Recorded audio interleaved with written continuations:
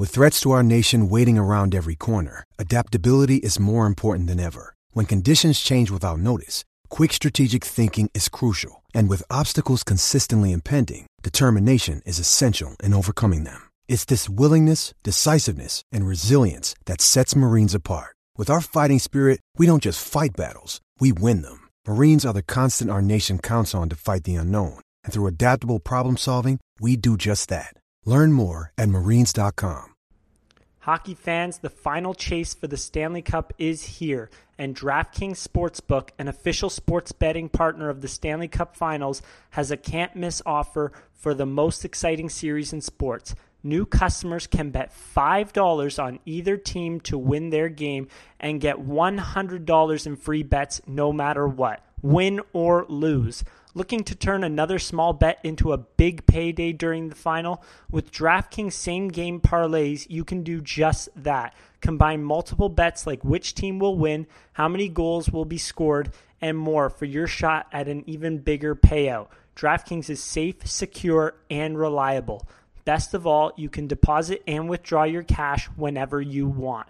Download the DraftKings Sportsbook app now. Use promo code RINKRAT, that is RINKRAT. New customers can bet $5 on either NHL team to win their game and get $100 in free bets no matter what. That's code RINKRAT at DraftKings Sportsbook, an official sports betting partner of the Stanley Cup Finals. Minimum age and eligibility restrictions apply. See show notes for details.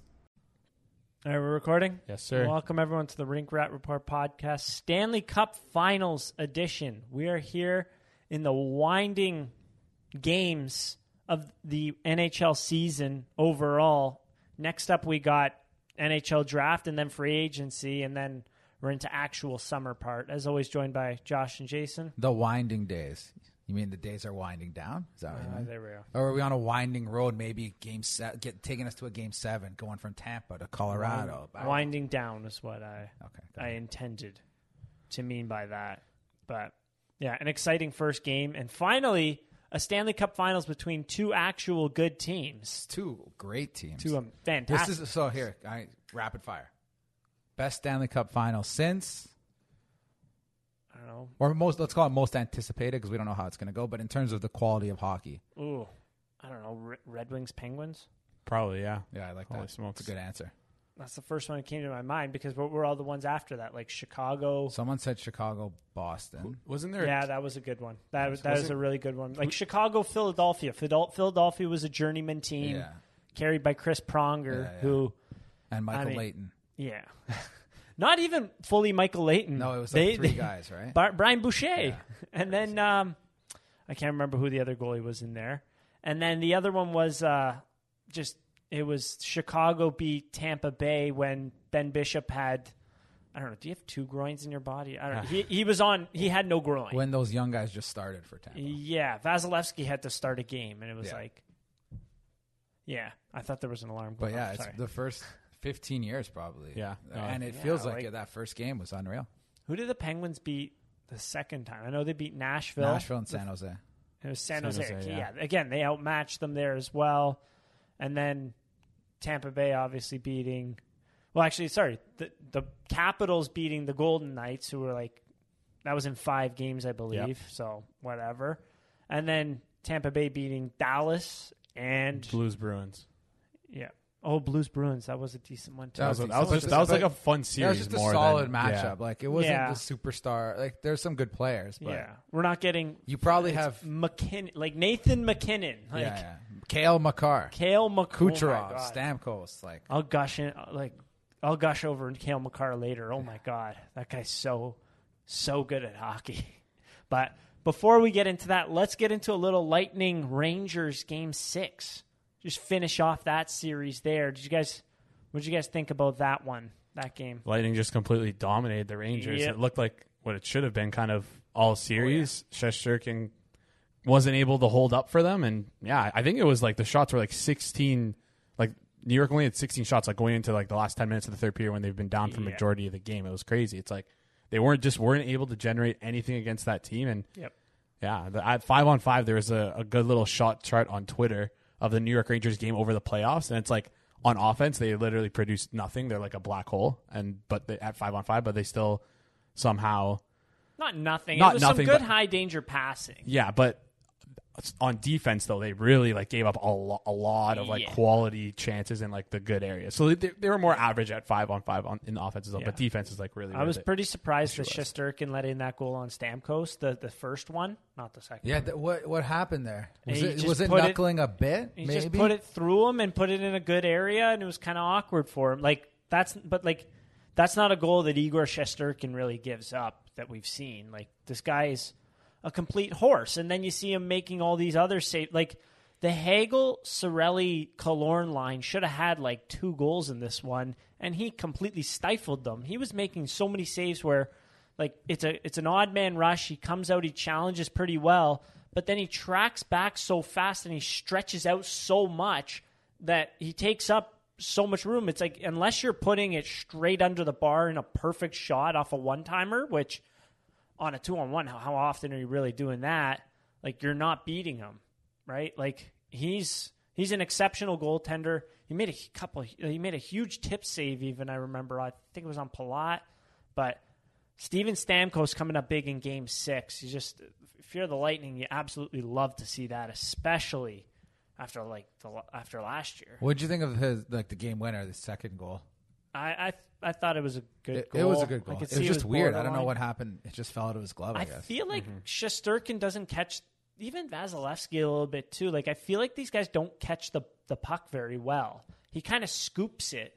And like, we saw it before on another Stamkos shot earlier in the series, but he didn't squeeze it, and he cupped it. Made a fantastic save off a rush from Steven Stamkos. Like, just really to start really that off, save. like, It was a 2-on-1, wasn't it? Yeah, but the pass went across and Stamkos got an open lane, and he made a good shot, and Shesterkin made a fantastic save. It just kind of popped out and then unfortunately hit Stamkos' knee and went in. But just the storyline of it, like, Stamkos gets the captain gets the scoring going, and then he takes a penalty that leads to a Frankie Vetrano bomb, and it ties the game, and then like 10 seconds later he puts them over to the top. And it was like, after they scored that goal, you knew New York was not coming back and winning that one. No, that was what a, like you said, the response though. That was, oh yeah, like Zibanejad, Panarin, Kreider after Game 2 were just stifled. They couldn't do anything, and even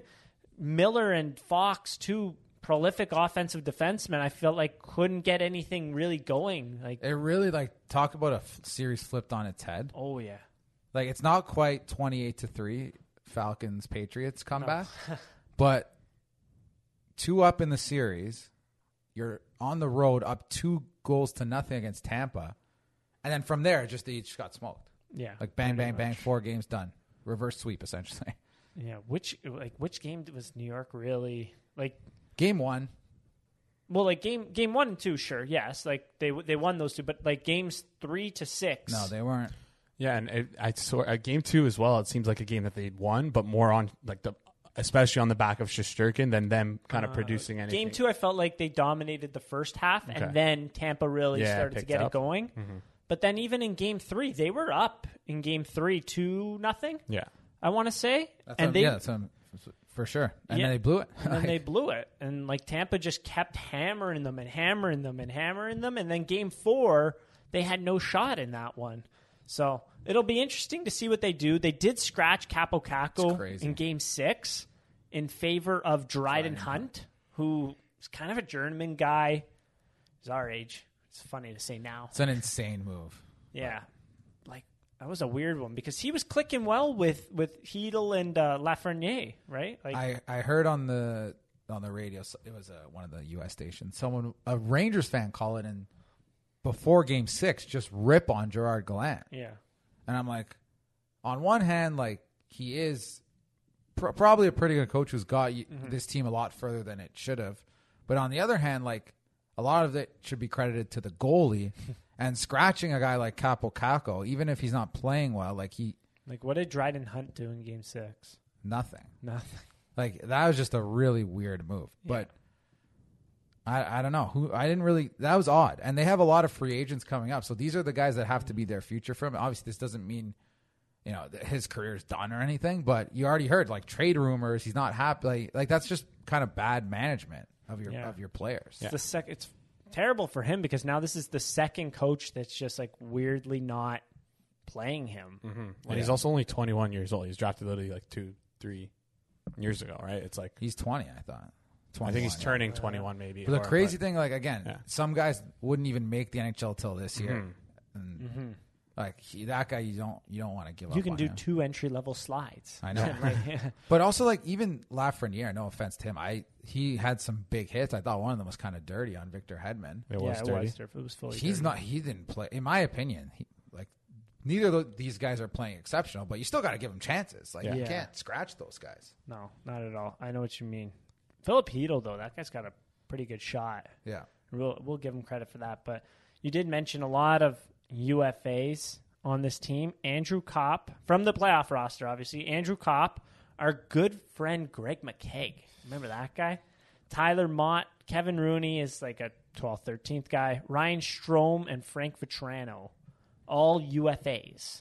So it'll be interesting to see what they do there. Apparently, I heard that most likely would be bringing back Kopp. They like Kopp because he can play center too. He's pretty, and he played pretty well for the playoffs. He's a good player. They like the Strome deal. Sounds like he's looking for like a Hyman-esque, like a 5.5, more, 5 like to 6, 5.5, 6 for long term, like 7. That 6 seems years. like a trap deal to me for him. For sure. I didn't think he was overly effective in the playoffs. I think he's a lot of a product of the guys that he plays with.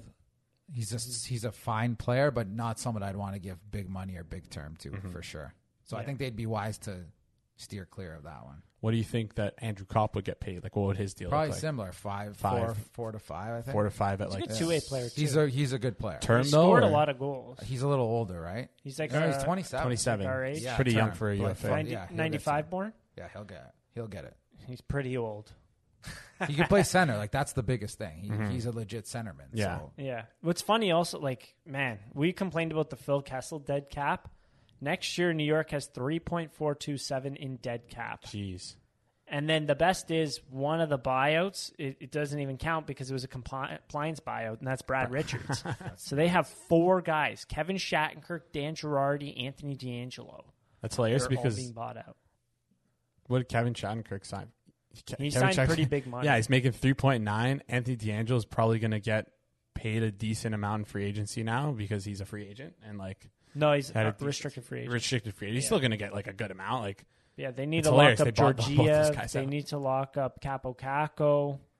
And then Yeah, they have we'll 11 see. million of space. They could make it work, but I again, don't think Strome's coming they may back. it may be a situation where like, wow, we're on entry level like Capocacco needs that's going to be like a Easy. bridge deal, Cheap. easy. 1 to 2 years kind of thing. Hedl's making $2 million. Lafreniere's on his entry level.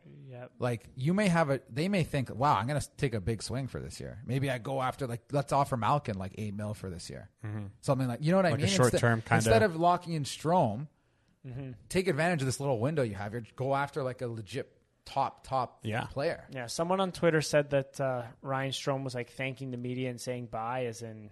But who's giving him that money? I don't know. Like, how much do you think he's worth, versus how much do you think he gets?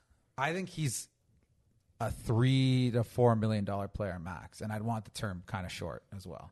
Yeah, that's a good point. I feel like he's a good player to have if you have him around like $3 million, and you have like John Tavares and a William Nylander on either side of him, just kind of there, but can chip in some offense kind of thing, but let the star players on the wings work. And it really did work out very well with Artemi Panarin there, right? So Yeah, he seems like the typical trap guy where it's like he'll excel the most when playing with better players, but it's like you can't give a guy need like to that put him money. in the right situation. Exactly, yeah. And there's very few situations where you're going to pay like a guy like that out the wahoo just so he can play with better players, right? Ideally, if you're going to pay a guy like that in free agency, you'd expect him to at least be able to elevate or survive on his own. yeah, like listen to these point totals, like 59, 49, and 54.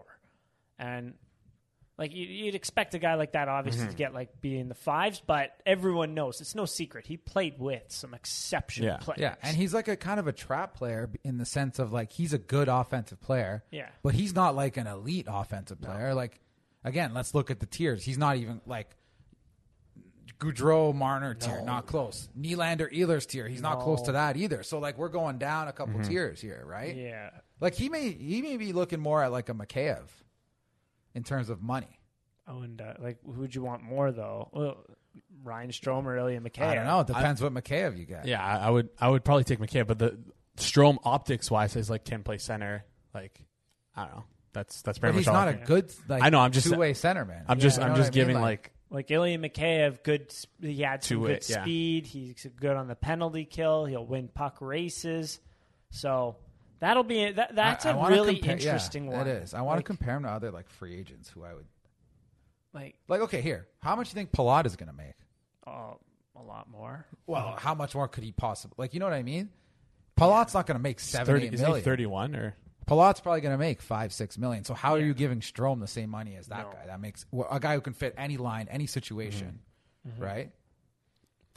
Him or Trocheck? We're talking Trocheck 5-6 million. I'd rather have Trocheck. Yeah, it's like you just look like Ryan Strome. What the hell is he going to get? It's like, an odd fit. Like it's a very odd. Really one. weird. Like I don't know. Maybe that's an Arizona overpay. I mean, yeah, there's a few teams that need to get to Buffalo, maybe even 61 million floor now, right? Something like that. There's a few teams that need to get to the floor, right? Like I think Ottawa does. Ottawa should be way over the floor. They should. But we'll see. And then who else? Buffalo, Anaheim, Detroit, Buffalo just traded for Arizona. Ben Bishop to get to the floor, right? Yeah. So we'll see it. That'll be an interesting one. We kind of stumbled It'll upon also that, be interesting to see what they give Georgiev, their other goaltender there. Will they be the ones giving him a contract? Yeah. I mean, who will then? No, I'm just saying, some trade rumors around him have been swirling. Yeah. Right? Oh, really? I think ever since the deadline. I think that would make sense for him because I think he might. I would want to be out if I'm in his shoes. There's no way he's going to be passing. I think he could be. He could be a starter. Like he's. I'd also say a platoon guy. New York cap wise would really like. I don't think they're going to want to pay him 3. You think he could be a platoon guy? Absolutely. Yeah, he's decent. He's not bad. He can eat 35, 40 games. So who knows? Yeah. Maybe someone gets like you said, like a rant to 2 years, $2.5 million. Yeah. Sides in on it. Well, we'll see. That's a Good great thing deal with for him- Shesterkin. Yeah, he's a 96 born. So what? Like if you give him 2 years, is he still an RFA after No, he'll that? be a UFA then. Oh, so He's UFA. Yeah. it's a little bit tough because if you're going to play him more games, how's he going to play? Who knows? All that, like, it's just crazy to see like his stats. He's a decent goaltender. His stats versus Shesterkin's, that just shows how good Igor Shesterkin was this year. I gotta put that part out there for sure. But yeah. Anyways, Shesterkin 935 this year. Georgiev 898. Wow, crazy. But we'll see. A lot of moving parts with a lot of different teams. And oh my God, they pay Patrick Nemeth $2.5 million per year. Yep, that is an egregious amount of money. Yikes! All right, we'll see. They'll add the Rangers to the list of what's going to happen next year for them, right? So let's move on then. I think we can all agree Game 6 was a thumping from the Tampa Bay Lightning. Let's shall we get into some Game 1? Let's do it. Of the Stanley Cup Finals. And wow, what a game we got. I really do want to look up the ratings for this one because as you mentioned, you're going to pull those up there. As you mentioned, it was on ABC, so a lot more access for people to watch this game. You have a lot of superstars in this one. I mean, just list them off. Like Nathan McKinnon, Gabriel Landeskog, Rantanen, Cale Makar, Devin Taves, and then that's just for one team. Yeah, and then on the other side, Andrei Vasilevsky, Steven Stamkos, Nikita Kucherov, Braden Point, Victor Hedman, like the list goes on and on. Like you have some marketable guys. You're not like, hey, here's 35-year-old Shea Weber and 35-year-old Carey Price versus the one-time Stanley Cup champions Tampa Bay Lightning, right? How about this? Game 1 between the Avalanche and Lightning averaged 4.2 million total viewers and a 1.3 demo rating, which is 18-49, topping Wednesday night in both measures. Wow. Ooh. So the most watched program. On a Wednesday, too. Hey, that is really good. That is really, really good. That's nice. Fantastic. Now we news got a for the Saturday NHL. one coming up as well. That's I think last year was like around 2 million. I got to find it. Wow. The average was That sounds 2.5 million yeah. on NBC. That's great. 2.5? Yeah. So we've like almost, wow. If they hold it, which it seems like they should. Awesome. Is that just U.S. numbers? That's or? just U.S. Wow. Get those numbers Holy up, baby. smokes. Let's get the cap up. That's Here really, we go. That's why you sign with ESPN, though, because it's all the little things. Like, these are I don't know if a lot of people go to ESPN's website, for example, but before, the ticker of sports at the top was like NFL, NBA, NCAA football, MLB, NCAA basketball, and then no NHL. Because they didn't care about the NHL. Yeah, why would they? It's free advertising. But now it's right? all over SportsCenter. If you watch the NBA Finals, you know what the ads are? Like the NHL, that was terrible. The NHL Stephen A. and Smith ESPN used to song. make fun of hockey. Yeah. Once in a while. And then who was the other guy that used to be on First Take? Skip Bayless? No, I'm Kellerman? taking Andre. Yeah, I'm taking Andre Iguodala. He even said, he's like, you know what they say about hockey? There's a team in each hometown, and all the 20,000 residents of the hometown are season ticket holders. Relax. He said nobody cares about hockey before that, too, which was kind of funny. And then Stephen A. Smith was criticizing the Raptors. Remember when we had the finals here, he was like, y'all are watching hockey. Your team's not even in the finals. I remember that. And now he's got to, ESPN pays him the big bucks. Now he's got to say some kind things about hockey once in a while. Actually, honestly, guys, I'm not kidding. I'm looking at the more in-depth numbers. They absolutely smoked everything else on TV in the U.S. That's crazy. It wasn't a tough night because summer is a little bit of a weaker in terms of like the sports. Not even sports, like the primetime TV scheduling, but like massive. Even just massive pulling ratings. those numbers, I think is really good. Massive rating. But I honestly wouldn't expect that to see NHL get that, but good for them. It's huge. Yeah. And you know what? It was the game didn't disappoint either. Like going to overtime too. Yeah, exactly. Seeing a little bit of a comeback in there on top of that, like we had and some highlight reel goals as well. Nikita Kucherov. Absolutely Lord. Undressing Devin Taves. Like undressing. They scored that goal on a couple nobodies, Taves and Makar. Yeah. That was impressive. That was wild. Ever heard of those guys before? Those guys had a great game. Yeah. But let's get into this one. What were some key notes you had from this one? Anything? Oh, where do you even begin? Where do we start? I think, again, when you look at Colorado, I think one of the skills of their team, they're missing Kadri and Sam Girard, okay? Those are like, I think that's about $10 million worth of players for them. Maybe a little less because they're on good contracts. But the depth of Colorado, Valerie Nichushkin, Andrei Burakovsky, like these guys come to play. Comfer, I thought, had a really good game. This is so important, and we talk about it over and over. Remember last episode, we went down all the guys who have more than 5 goals for Colorado. It's like 7 forwards, not even including Burakovsky, scores the overtime winner. 60-point guy. I think I heard they said a stat on TV. It's like Byram's time on ice average has gone up like 7 minutes since the beginning of the playoffs. Yeah, he's great. He's really good. And he was a big factor. I think it was on the first goal. Like the way that like everyone I was about to say everyone talks about the zone exits of Makar Taves. No, it's just us losers that do.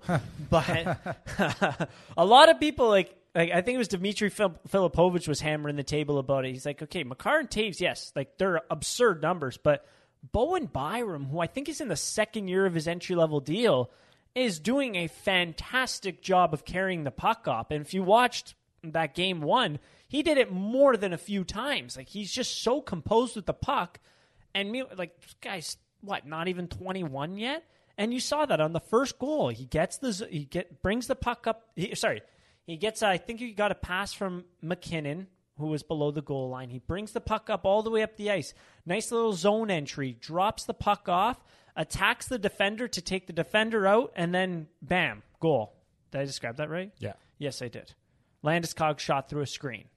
And we were up 1-0 from the kid, right? Like, just their defense, the offense that they're able to generate from their defense is incredible. And it's not like you have a bunch of like Tony DeAngelo's out there where you have to sacrifice defense. On top of that, they're exceptional defensively as well, just because they use their speed so well and they're so efficient with the puck. Like, I feel like, and correct me if I'm wrong, this playoffs is really like a bash versus dash. Yeah, a little bit. Like this series, you mean? Yeah. Yeah. Sorry, yeah, not this.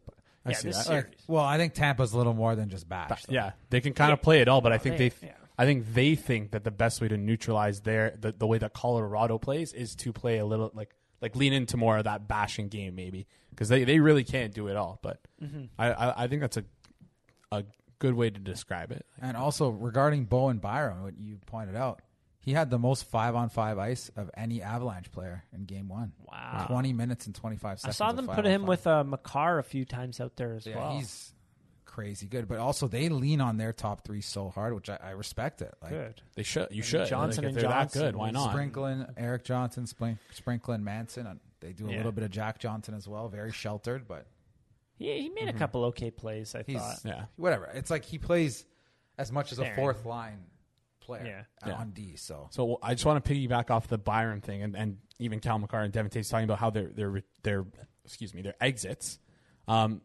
shutdown line. We reference him a lot. He posted his micro stats and retrievals leading to exits for Colorado 40. They had 40 retrievals leading to exits. That's 58% of their retrievals led to zone exits. Wow. Compared to Tampa Bay, who only had 37%. Yeah, Nice. I saw a couple of people say Tampa's D struggled to move the puck. Oh, yeah. And there was another one from Mike Kelly who said when attempting to pass the puck to exit D zone, successful 35% of the time, as you mentioned, for the Tampa Bay Lightning, down 35% from first 3 rounds.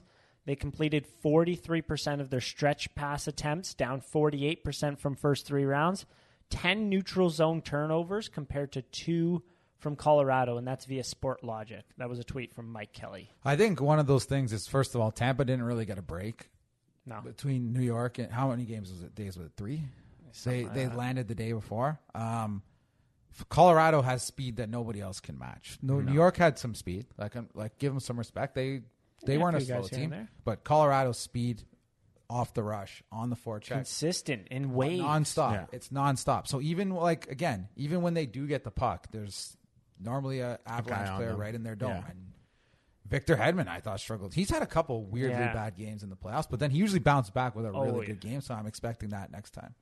It's all the game ones too. When you think about it, like the Rangers game 1, he didn't play well. Leafs game 1, he didn't play well.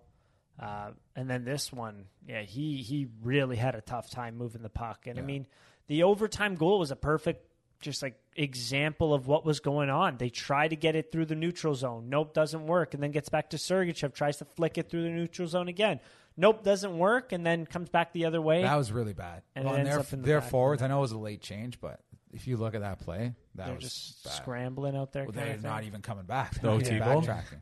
Look at Kucherov there. Like, that's not his game, obviously. He's just kind of gliding. Don't mean to rip on Pat Maroon, but he also stayed out a little extra. He almost scored there. Yeah, he did. But he stayed out a little longer, and that they went for a 3-person line change. Yeah, they did get a close chance right after that, after the penalty ended there. Nice little over the glass from the fourth line. If Tampa came back and won that game, that'd be an all-timer. Or conversely, if they gave up a power play goal at the very end there, I mean, Tampa had their fourth line out there with 1:27 left. That was weird. That was odd. They love that fourth line, which is kind of a little funny. too much, maybe. A little bit. Like, that would be tough for Colorado, I feel like, to bounce back from. But that Colorado needed that win way more than Tampa. For sure.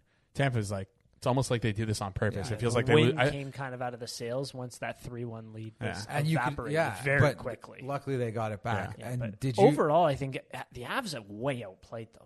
For sure. For sure. Even after that second goal, the third goal from Tampa, just like the chance, they scored and then instantly Colorado in waves. It felt like literally for the entire set. What was the expected goal battle in the third period specifically?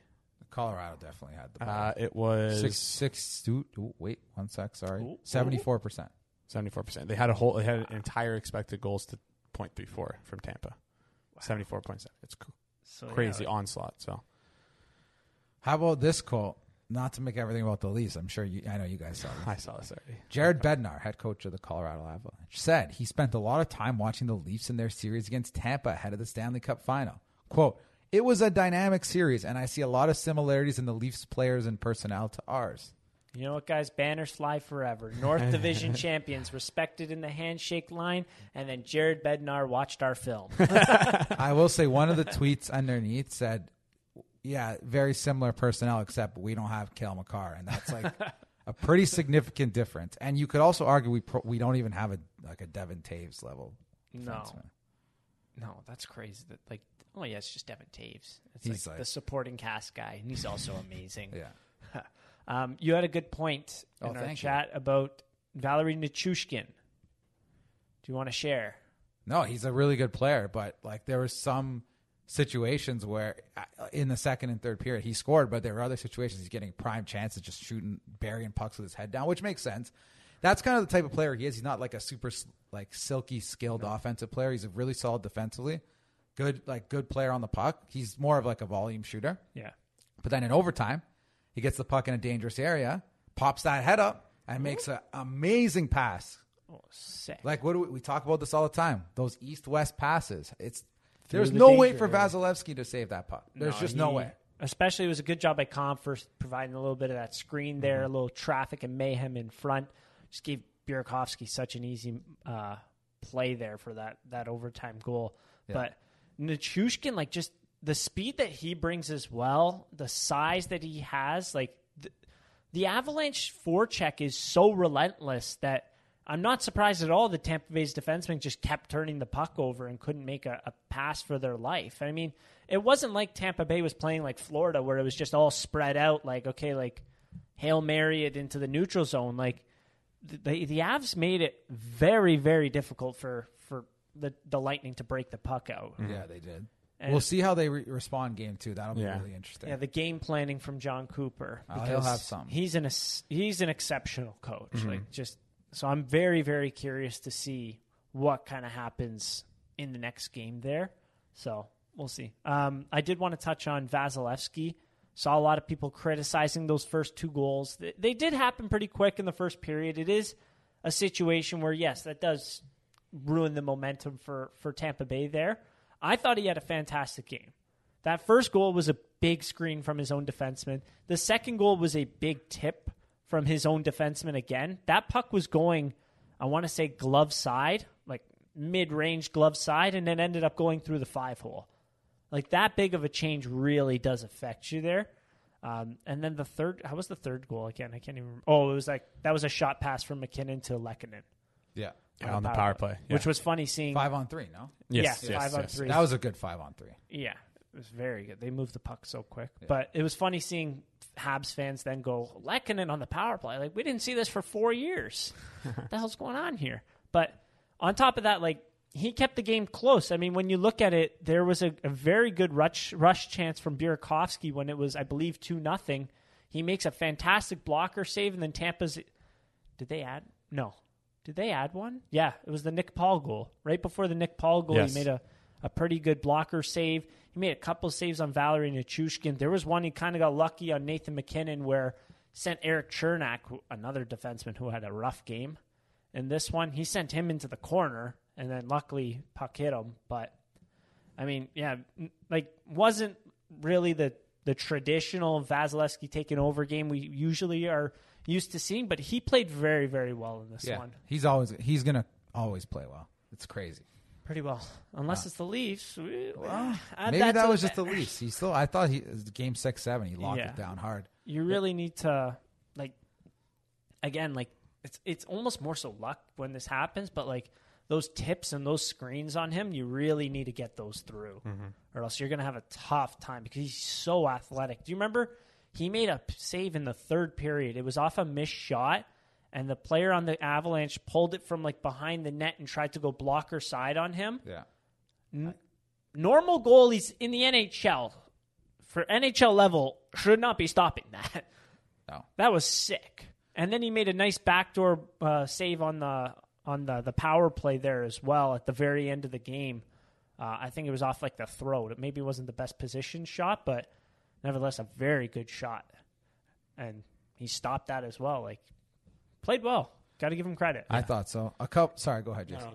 A couple things I want to bring up. One, we didn't even talk about Braden Point coming back. Yeah. He was good, but I wasn't a fan of the line that they had him on. He was playing with Nick Paul and Ross Colton, which is, again, I think they scored. They had a goal against as well. But I really think for Tampa, he needs to be going at a really high-pace rush offense to try to counter the rush offense of the Avs. we'll see. I think they should put him back with Kucherov.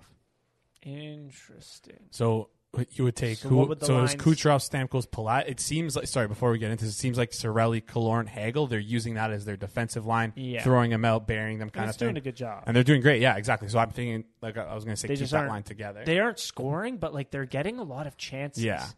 And I feel like that would be such a chip to have almost if finally they're able to put the puck in the net. Yeah. Like I'm not saying oh my God, if only David Kampf and Ilya and Pierre Engvall could start scoring. That I'm not saying that. Like these are three guys that can put the puck in the back of the net. They are getting chances. They just aren't dropping for whatever reason. Mm-hmm. That line got absolutely shelled though. Yeah, but they also were used pretty heavily I against know, the but McKinnon line. they got shelled though. They weren't effective. Yeah. That'll be another coaching change right So there. let's be head coach here. Yeah. I'll do this. Let me move it around. Switch Paul with Hagel. So now we're doing Nick Paul, Cirelli, Killorn. Let's do Stamkos, Palat, Hagel, and let's do Point, Kucherov, Colton. Say that again. Colton. Point, Interesting. Kucherov, Colton. Okay. Palat, Stamkos, Hagel, Paul, Cirelli, Killorn. Interesting. Okay. Or just because I know Killorn in the past has been pretty solid offensively in the playoffs. He hasn't gotten going. Maybe instead you leave Hagel with Cirelli. You do Killorn, Point, and Kucherov. Yeah. Okay. Yeah, something like I think a little shake. Because I don't think be... Paul and Colton is strong enough offensively with Point's rush ability. Like you need someone to complement him like a Kucherov there. And I think Stamkos is at the point. Like last year they were using those guys together with Stamkos way less effective. Now he's way more effective. Let him drive that line. Maybe it'll give you a little more matchup advantage right now without Kadri too. Like we're talking no Kadri as well, which makes a big difference. So let's see if they do something like that. Yeah, that is a very good point because up the middle right now they're doing McKinnon, Rantanen, and Compher. Yeah. Where like Rantanen hasn't really played a full season of center. He is a pretty good center, but it's not.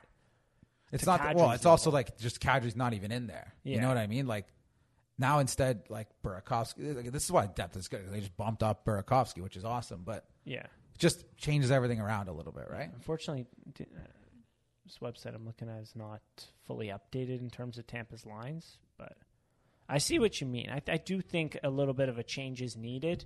Thought Point was pretty good in this one, but there's room to grow. There's room to grow. Now that he's had that one game back, like, let's really set him loose, right? Yeah, exactly. The other thing I wanted to bring up, which I thought is hilarious, because he talked about like people on the radio saying, would you trade the Leafs team for the Rangers? Like, okay, whatever. Wait, what? Yes. Okay. I'd just like to point out the main difference between the Rangers and every other team, okay? So the Rangers ended up going 10-10 in the playoffs, which is solid. They won 2 rounds. Game 7, so like they were only 500 in the playoffs. Not that good. They had 930 goaltending total. 930. The Colorado Avalanche are 13-2 in the playoffs. Do you know what save percentage their goaltending has been? 895. 899. Not bad. So when you talk about how well the Rangers are built as a team, just look at the goalie. That's 95% of it. It really is. Like, Yeah. Pretty well. Yeah, and goalie, and then some decent counter-attacking on offense. Some big if shots. Shesterkin switched spots with Mackenzie Blackwood, which team would be in the playoffs? New Jersey or New York? New Jersey for sure. New Jersey had an 880 save percent. Like they were brutal. Wow, they had okay. brutal goaltending this year. They literally had no. Blackwood didn't play this Yeah, year. yeah, but Like I think that that's was also- kind of your to your point. Even though, is good that, like, Mackenzie I think- Blackwood. Like, yeah, like no, good Mackenzie Black. I think there's a layer for Mackenzie Black. Give me another team, a different. what do you mean? one. Well, I'm just talking like they're picking the They're top 3. poots. Like they were. yeah. Oh, they are. Yeah. No, but I see what you're saying in the sense How that about Ottawa with Shesterkin? Who's better, Ottawa or the Rangers? Like, I hate Ottawa, but I if don't the know. be Ottawa, if the like- Rangers had Matt Murray, Ottawa would make the probably 100%. That's a no-brainer. Like Yeah, I'd almost say the Ottawa. Leafs with Because Shesterkin, Ottawa's we're another- a dynasty. Ottawa, I think, is like sneaky offensive. Exactly. They would So be it's run and like- gun offense with a like- crazy goalie back there. Yeah, but you got to. Forsberg was like 9th in goals saved above average. Yeah. I'm just saying, like, but yes, I like some pieces on New York. Again, most of it was built by their previous GM, who was unceremoniously dismissed. They traded one of their best players, Buchnevich, for nothing to St. Louis. Like, they haven't made that good of moves, in my opinion. They kind of got lucky. Like, again, it almost doesn't even, they didn't do much this year anyways. It was a lot built from the past. Mm-hmm.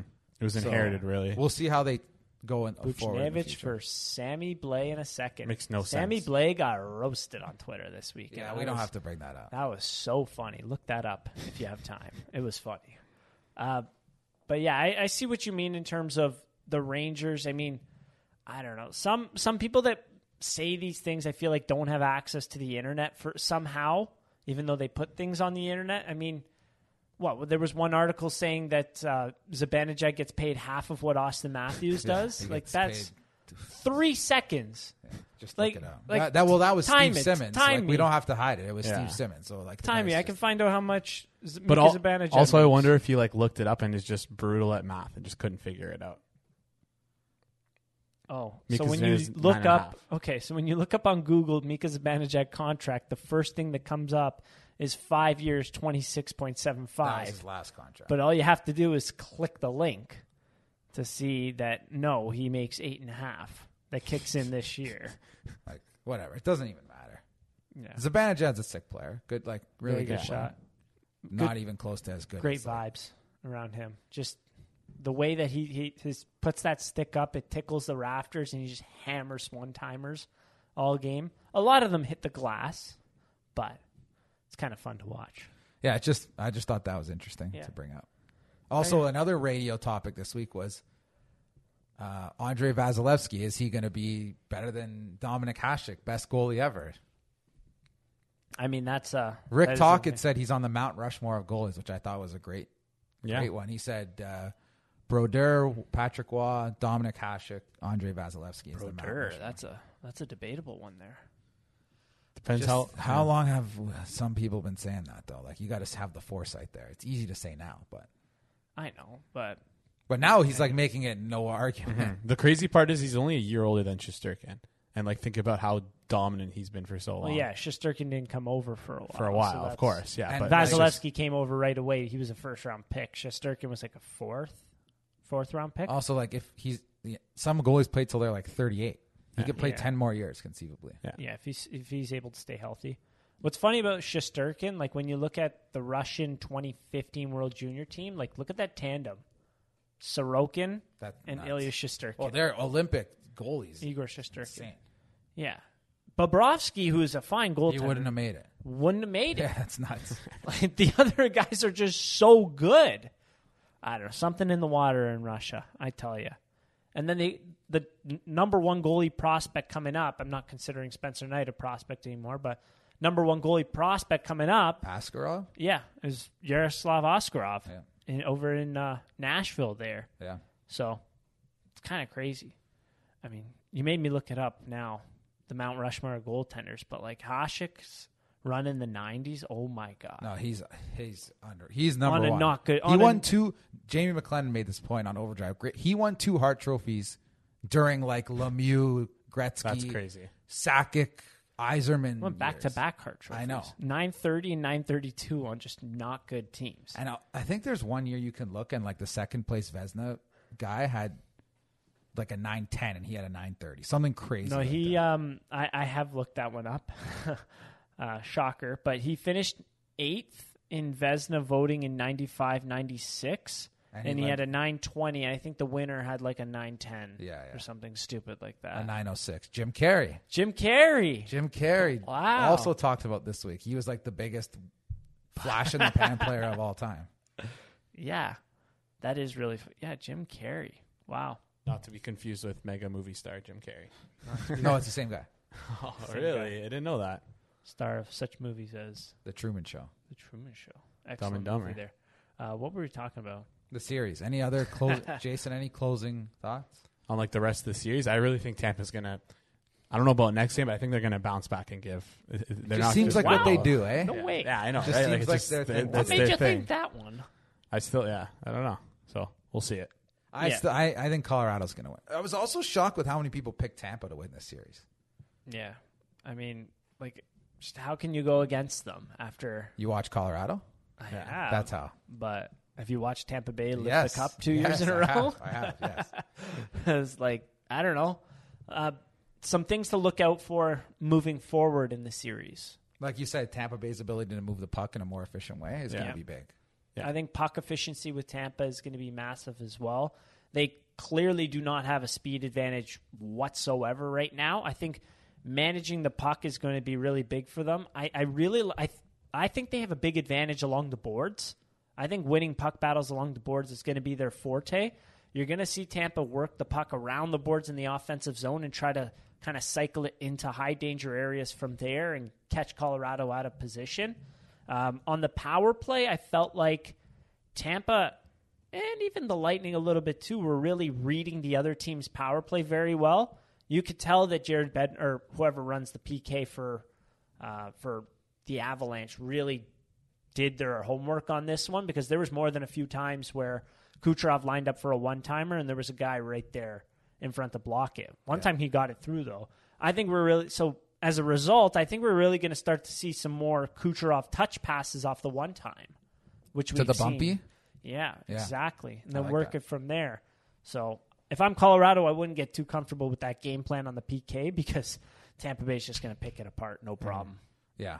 Like Jason said, I mean, I think Colorado's going to win, but just what they do. Exactly. Just what they so do. I have a funny little question for you guys.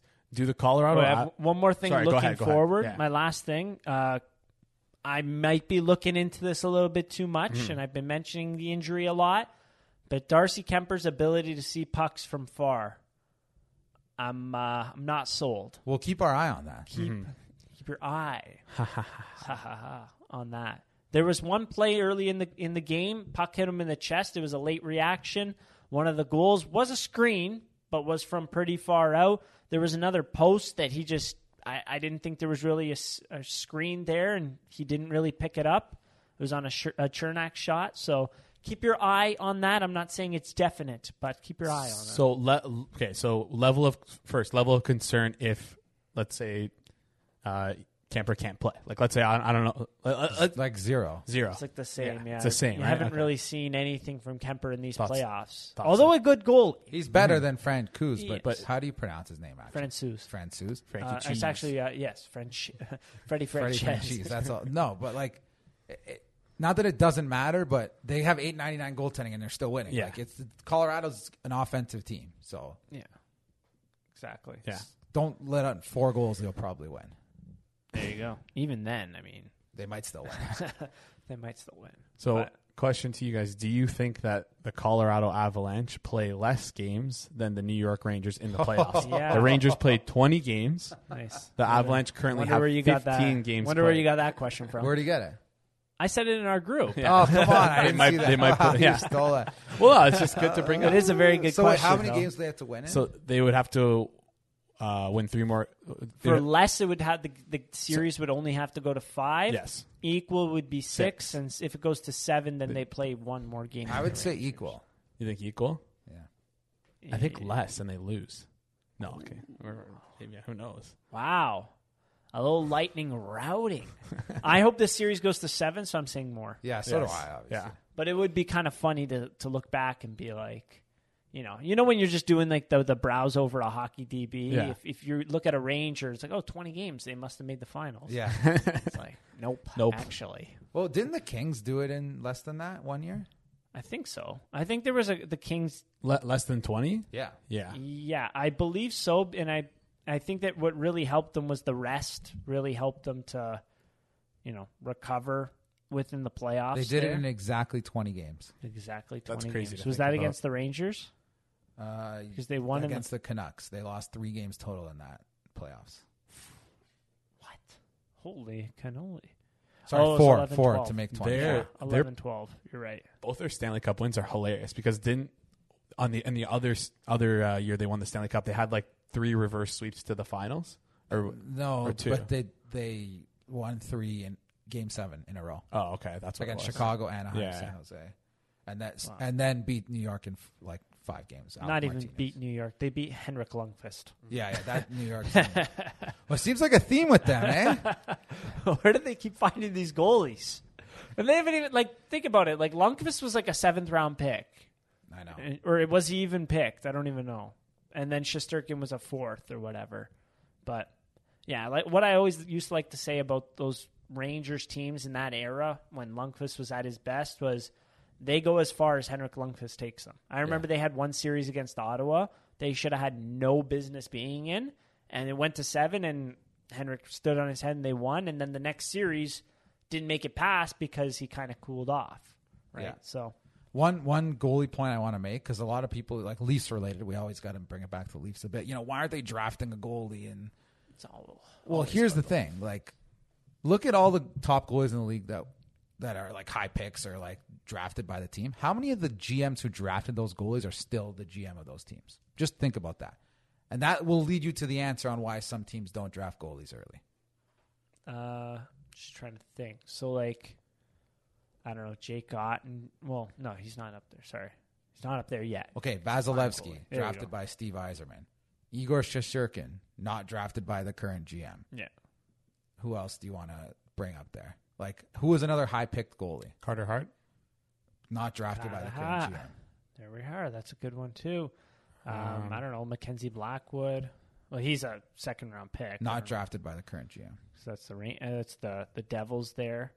But I'm just saying, we know goalies take longer to develop. So if you're a GM, are you wow, let me take a 1st-round pick on this goalie who may take 5 years to develop, or can I take a skilled winger who may be on our roster in 2 years, like Seth Jarvis, for example? And this just an example, because he's not that high of a pick. I believe there was a goalie that was picked around him that year. Yeah.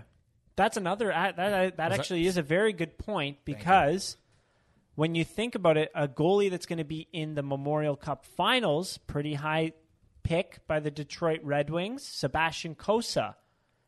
A lot of Red Wings fans are very revved up and ready to go about him. He's gonna. We gotta wait. He's got to be a starter right away. No. He's got a lot of refining to do. He's on a phenomenal team. Someone pointed out, I think this entire year he has faced more than 30 shots 9 times.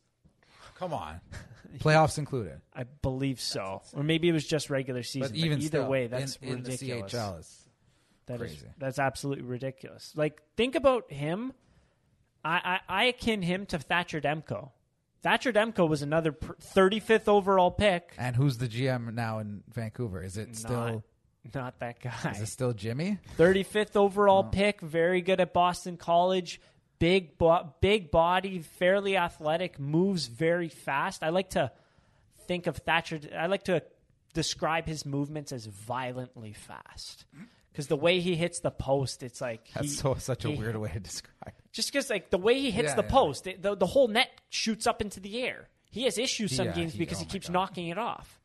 But yeah. You got to take your time with goalies because, anyways, let's move on, shall we? Great point. Yeah. You got to be patient. That's why Joseph Woll might not be the backup next year, but we got him for 2 more years after next year. Absolutely. Take your time. Be patient. So before we move any further, we have a little word from our friends at Manscaped. Gentlemen, Father's Day is just around the corner, and our friends at Manscaped are here to ensure all the father figures out there are looking daddy material this June. Manscaped's Performance Package 4.0, which includes their signature Lawnmower 4.0, is the perfect bundle to tackle any and all old man hair from head to toe. This right here is no dad joke. Treat him and yourself and join the 4 million men worldwide who trust Manscaped with this exclusive offer. Get 20% off and free shipping with the code RINKRAT, that is RINKRAT, at manscaped.com. Trust me, his dad bod will thank you. And that's another good reminder. Father's Day is this Sunday. The 19th. The 19th. So this is probably coming on the Friday the 17th. So if you caught us early, don't forget to get your dad a present for Father's Day. And what better gift to get him than a Manscaped product, Talked about the ear hair. We talked about the nose hair. Yeah. Shipping's great. Comes in pretty fast. Yeah. There's still time. If you're listening to it on the Friday, you can get it before Father's Day probably. So, but anyways. Let's move on. Is that all we got for Stanley Cup? See what happens. Yeah. It'll be a fun series. Make sure to keep your eyes glued on that one. Never going to be a dull moment. Let's get into some around the league. I don't know if Bruce Cassidy was fired before or after last episode.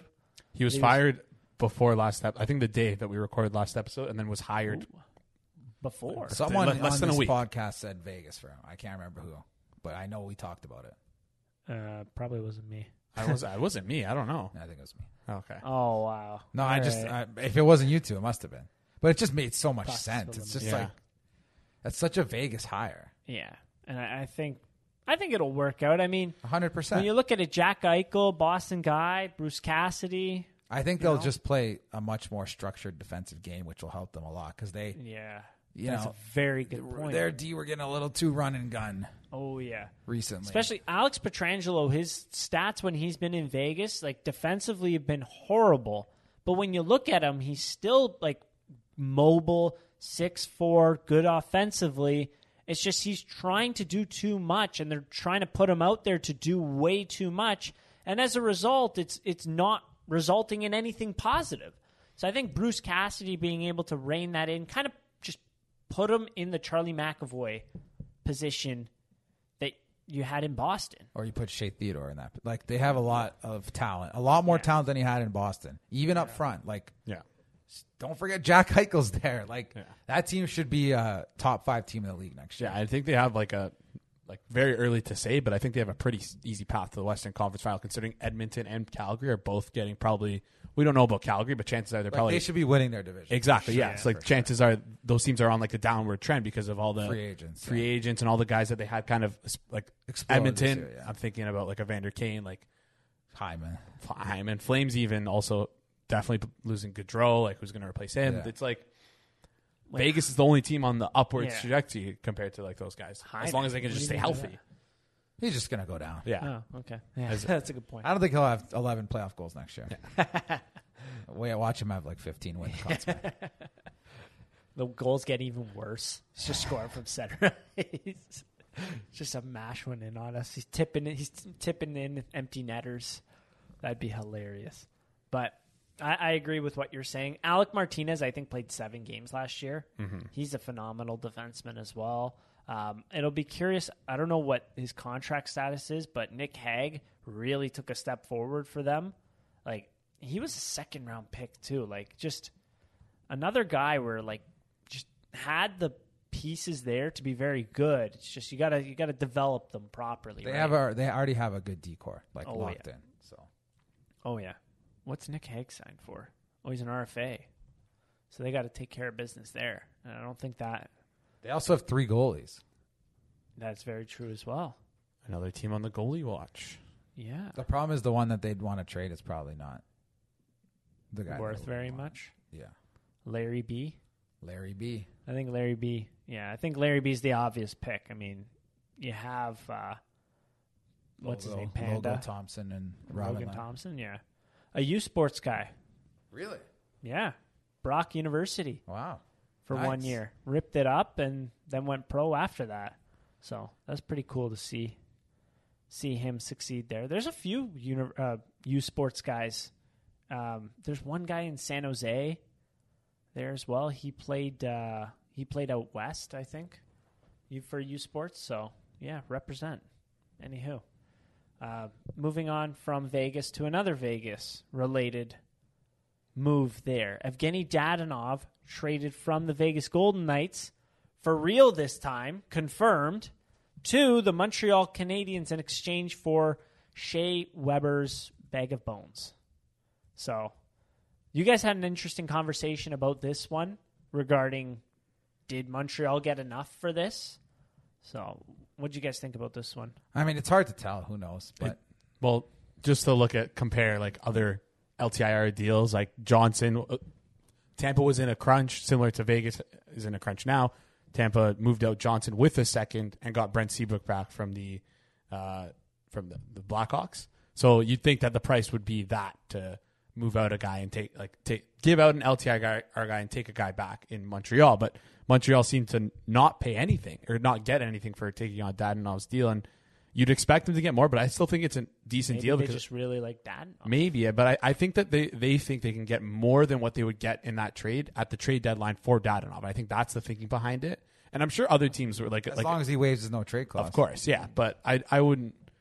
Assuming he's getting traded at the deadline, chances are he's going to a playoff team, right? And a playoff team, I think, would like to have him at 2.5, especially if you can get him a little double retained too. Who knows, right? No, that's a really good point. That's a fair point. And I wonder maybe if there's just competition to get him, and Montreal just wanted to guarantee that asset. Yeah, like that future asset. Don't lose that no trade list. Yeah. But because who knows? Maybe Anaheim or Arizona was in on that too. Like we really don't know, right? So, and it's interesting because when you make that point, I mean, the Sabres just traded for Ben Bishop, and they got like a 7th for him. I want to say, yeah, they got a 7th. But the big thing with the Tyler Johnson deal, you mentioned that like Tyler Johnson was an active player, and they did have to put him on the active roster. Yeah.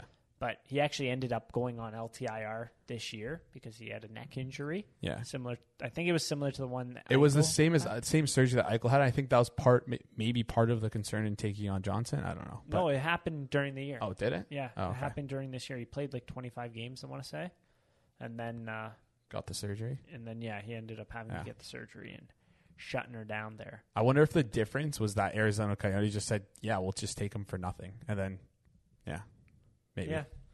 I'm curious to see how much Montreal really likes Dadonov, maybe. Yeah. I don't know. I mean, think they got something there. You do have to, I mean, they're still rebuilding, in my opinion. Oh, yeah. But, maybe, again, like you said, a little flip at the deadline there for half retained at 2.5.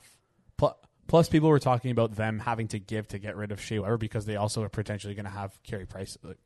Probably will have Carey Price on LTIR next year, too. You don't want to have to be paying those guys like you'd be paying a lot of actual dollars for. Yeah.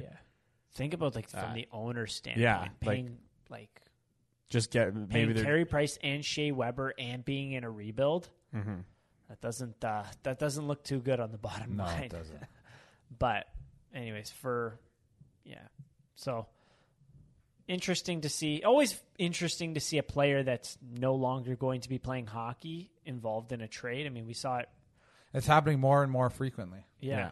So we'll see. Anywho, other points for around the league. John Tortorella signed by the Philadelphia Flyers. So, Elliot Friedman said the Flyers are really looking to have a hot start, and Tortorella has his teams ready. That's why they hired him, which is just insane to me. But I think that team has a lot of issues for sure. And they apparently want to get Johnny Gaudreau. I don't know how, but if a guy like Konechny's on the block, Leafs fans would love to get him. So we'll see what happens. There's definitely going to be some movement there. But he's not a Sioux Greyhounds guy. No, he's not. You're right. Ottawa 67s and Sarnia Sting. But I find that kind of funny. If you finish first place in October, what are you going to put that on a banner? I swear they were doing well in previous. There was a season where they were in first place for a while, maybe 2 seasons ago. Flyers, I don't know. They do this weird thing where every other year they're good, and they finally in the bubble this year. They vastly underperformed. Like they should have went further than what they did. Like they vastly underperformed in the bubble. I felt like I think Carter Hart bailed them out against Montreal, and even probably in another one as well. But they had a good team, and they were favorites to kind of go far and win the Stanley Cup even. And then you just get the bubble year. They were awful. I mean, okay, then you come out of the bubble year, and it's like, okay, now everything's back to normal. Let's see what this team can actually do. And they've just continued to stink. They've been horrific. Yeah, this is going to be an interesting one for Torts for sure. Wow, they paid Kevin Hayes a lot of money. Holy smokes. They paid JVR. Well, for one more year, but they pay him quite a bit of money as well. Oh, my goodness. And that's going to be 2 guys that I don't think Tortorella is going to love. No. I don't know.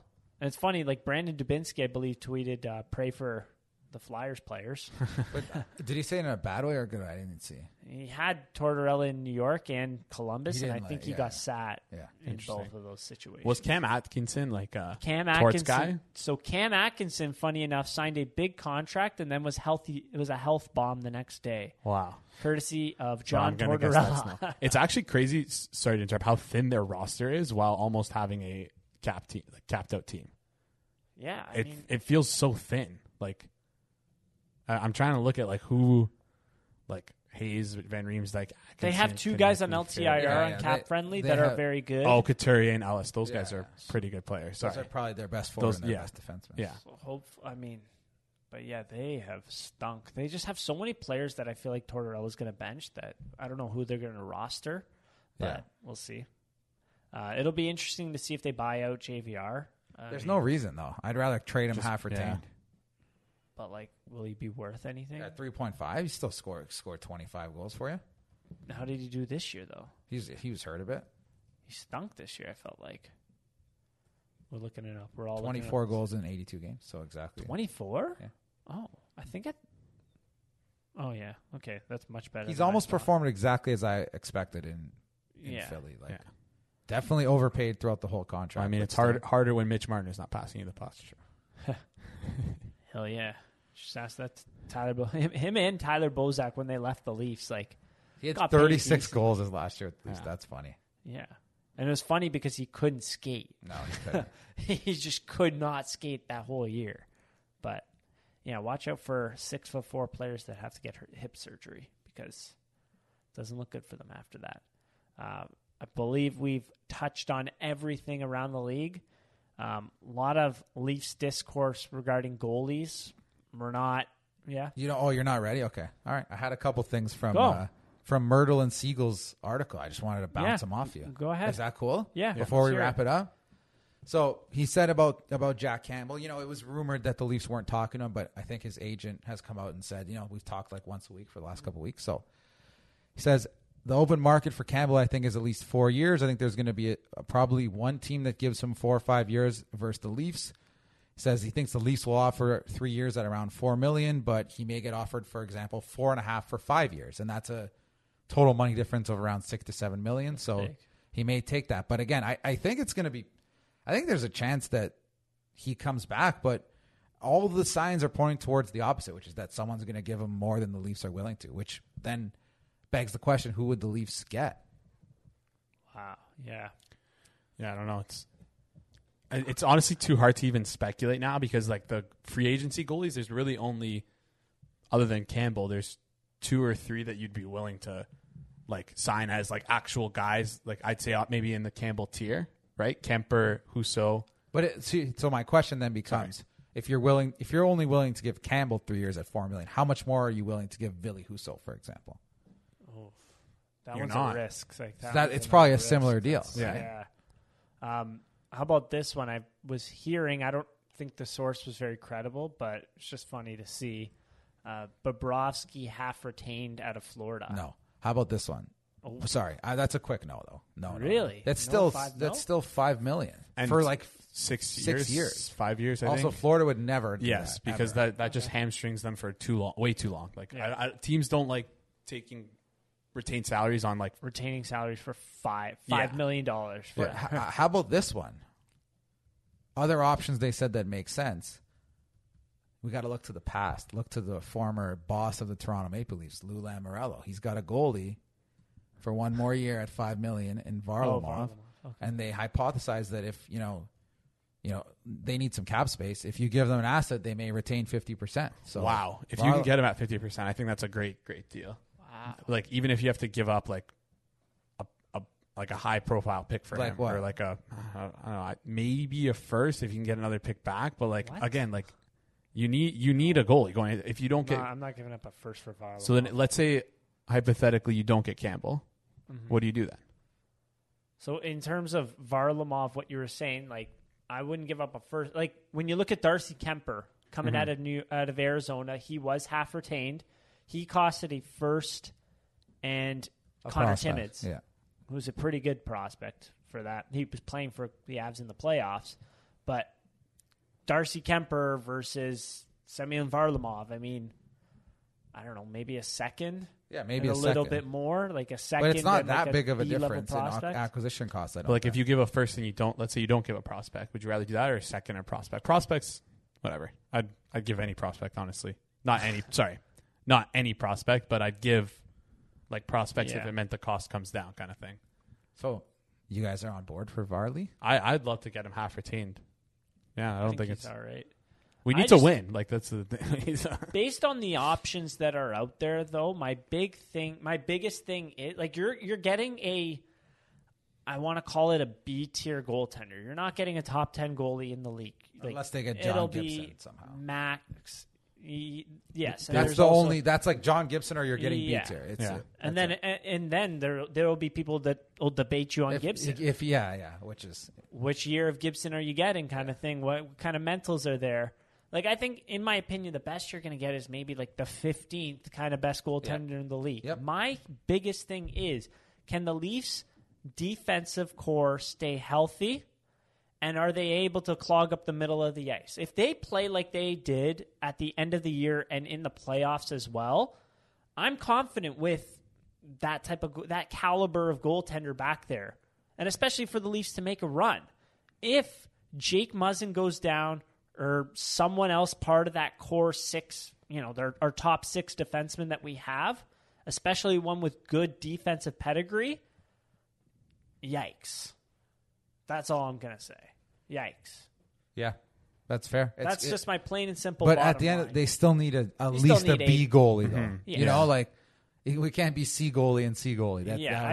I've seen people suggest some tandems where I'm like, you don't have Chris Pronger, Scott Niedermayer, and all them back there. No, you certainly don't. And you do need someone of B caliber. Okay, that's interesting. So we'll keep an eye on that. But again, seems like Campbell, again, it's still leaning towards not coming back. On Kosh and Engvall, very similar. They're making it seem like if they don't sign either of these guys before their qualifying offer, they're not going to qualify either of them. Not going to qualify. Yeah, because they don't think Engvall or Kasha will play on their qualifying offer. Mm-hmm. And then they don't want to go to arbitration. They don't want to go to arbitration. Makes sense, because arbitration, you don't really know what you're going to get, so it makes it a lot harder to like pick up free agents. Because what if, like, whatever your projection is, they get $1 million or $2 million more, and that there's like a ripple effect, right? Like, now you're over the cap. Now you have to move someone out, right? So there's right. That's a great point. It makes the situation a little sticky for them, because they think a player like Kasha might get $2.5 million or more in an arbitration, which would be not good for the Leafs. No, I wouldn't. Like and then they're talking about offering Engvall 3 years at $2.5 million. I would be vehemently against that. They even say he would have to be a third line 40-point player to offer him that deal. So he may do that, he may not. But again, I think what's going to end up happening is probably at least one of these guys is gone. That would make sense. That makes sense. Yeah. Who would you prefer between the two? Pierre Engvall. To keep? Yeah. Yeah, maybe, I guess. It depends on the money. I guess if you're saying the same money, probably Engvall. Yeah. Just because he's a little more reliable health-wise. Yeah. Makes a difference there. Good defensive impact as well. And then one more little tidbit is that they don't believe that the Muzzin will be moved. They think the Leafs are going to keep him, but Justin Hall will be moved. Wow. Okay. Potentially. But that's like where it's leaning. And then they want to possibly bring back Ilya Lyubushkin as like their 7th D. I like that. I had this weird gut feeling. Lyubushkin in a depth role. Yeah, it says here as their 7th D. So. Yeah. I really like the tandem of defense. Like, when you're looking at third pair, have that solid defensive guy that just goes out there, throws the body, knocks some heads off, and then you need that offensive guy paired with him as well. Mm-hmm. I feel like that really evens out the third pairing, and you get something out of it in limited minutes, right? They're not playing against great competition. So I think Lyubushkin in that third pairing role would be quite solid. I'm curious to see what Justin Hall's worth is around the league. Yeah, that could be helpful for us if he has even Dermott, slightly more than Dermott, maybe. Yeah, like Dermott went for a third. Yeah, I think he's worth it. I would think he's worth a second at the very least, just because of his contract as well. He's only making $2 million, and like we talked about last year, guys, how many not only right-handy but left-handy made like 3.5. Cody Ceci. Patrick Nemeth made 2.5. Yeah, that's actually a bad one now after those playoffs. He played very well, but Patrick Nemeth made 2.5. Yeah, Hall will have a market. Yeah. So that's all for the Leafs. Just things to. I don't know where these Muzzin rumors came from. I think it was just people made them up. Twitter. Like, I don't know how you're going to replace that guy. I really don't. It's insane. People see that he didn't play a lot. Unless you get like Jason said, get similar assets that you traded for him, and then flip that for like a star player. Yeah. Yeah, you're going to have to Pull the old Because everyone says switcheroo. go back to LA. No offense, like why would LA want Jake Muzzin in their current situation? They're slow. They're doing like a retool. They have a young-ish defenseman. Like why would they give assets for a guy who's nearing the end when like their roster is probably looking to be good in 2 to 3 years is their peak? The LA thing. So the LA thing I think LA is looking to be good now. I know they are, but again, why would they want Muzzin? It was just a rumor started on Twitter because the Leafs had 4 left-hand D and the LA Kings had 4 signed Someone right-hand did the D. specialty. They said per the Athletic, and then we couldn't find it. We looked everywhere. I tweeted at that person. They didn't even respond to me. I said, "Where did you get this information from?" But the other thing is like the rumored trades were like one of LA's like younger defensemen. Yeah. Back in the we deal. should start doing that more. Just like per a publication that you need a subscription for, and just make up a bunch of shit. It's like I spent way too long like just looking searching for Jake Muzzin Muzzin and just Kings. Yeah, It should come up with didn't anything. exist. yeah. Per the Athletic, Panarin to Boston. Yeah. Look it up. Oh wait, you don't have a subscription? Too bad. Sucks to suck. Trust me. Just trust me. It's the Trust me, internet. bro. You can trust me. Or I don't know. What's another good one? Making up a text conversation. I used to do that, but it was more so memes. Yeah. Not like massive trade rumors for our second. No, I was one of making our up like best defensemen. rumors, Landeskog to the Leafs, and it was like a text message from like some random person. It's like, hey, it's Kyle Dubas. Please send me money so I can sign Landeskog. I like that. Or it was a text message conversation between Dubas and what's his name in LA. It's like, hey, do you want Jonathan Quick? And it's like, no. Anywho, I think that pretty much wraps up this episode. That was a good tidbit to throw in at the end there because everything's about the Leafs. You know, love the Leafs stats being thrown around with the Stanley Cup final. Like, this is the third team in the past, 4 years to make the finals after beating the Leafs. There'll be more Leaf stuff coming up once it picks up quick once the finals. We're less than a month away, I think, from free agency. NHL awards on like Tuesday? I don't know.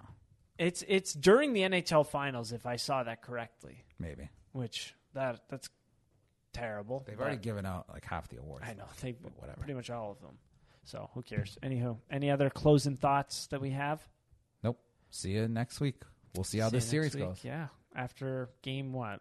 I don't know. It'll be like game 4. Around Yeah, there. we'll figure it out. Anywho, we'll figure it out. Anyways, thank you everyone for listening. Go Leafs, go.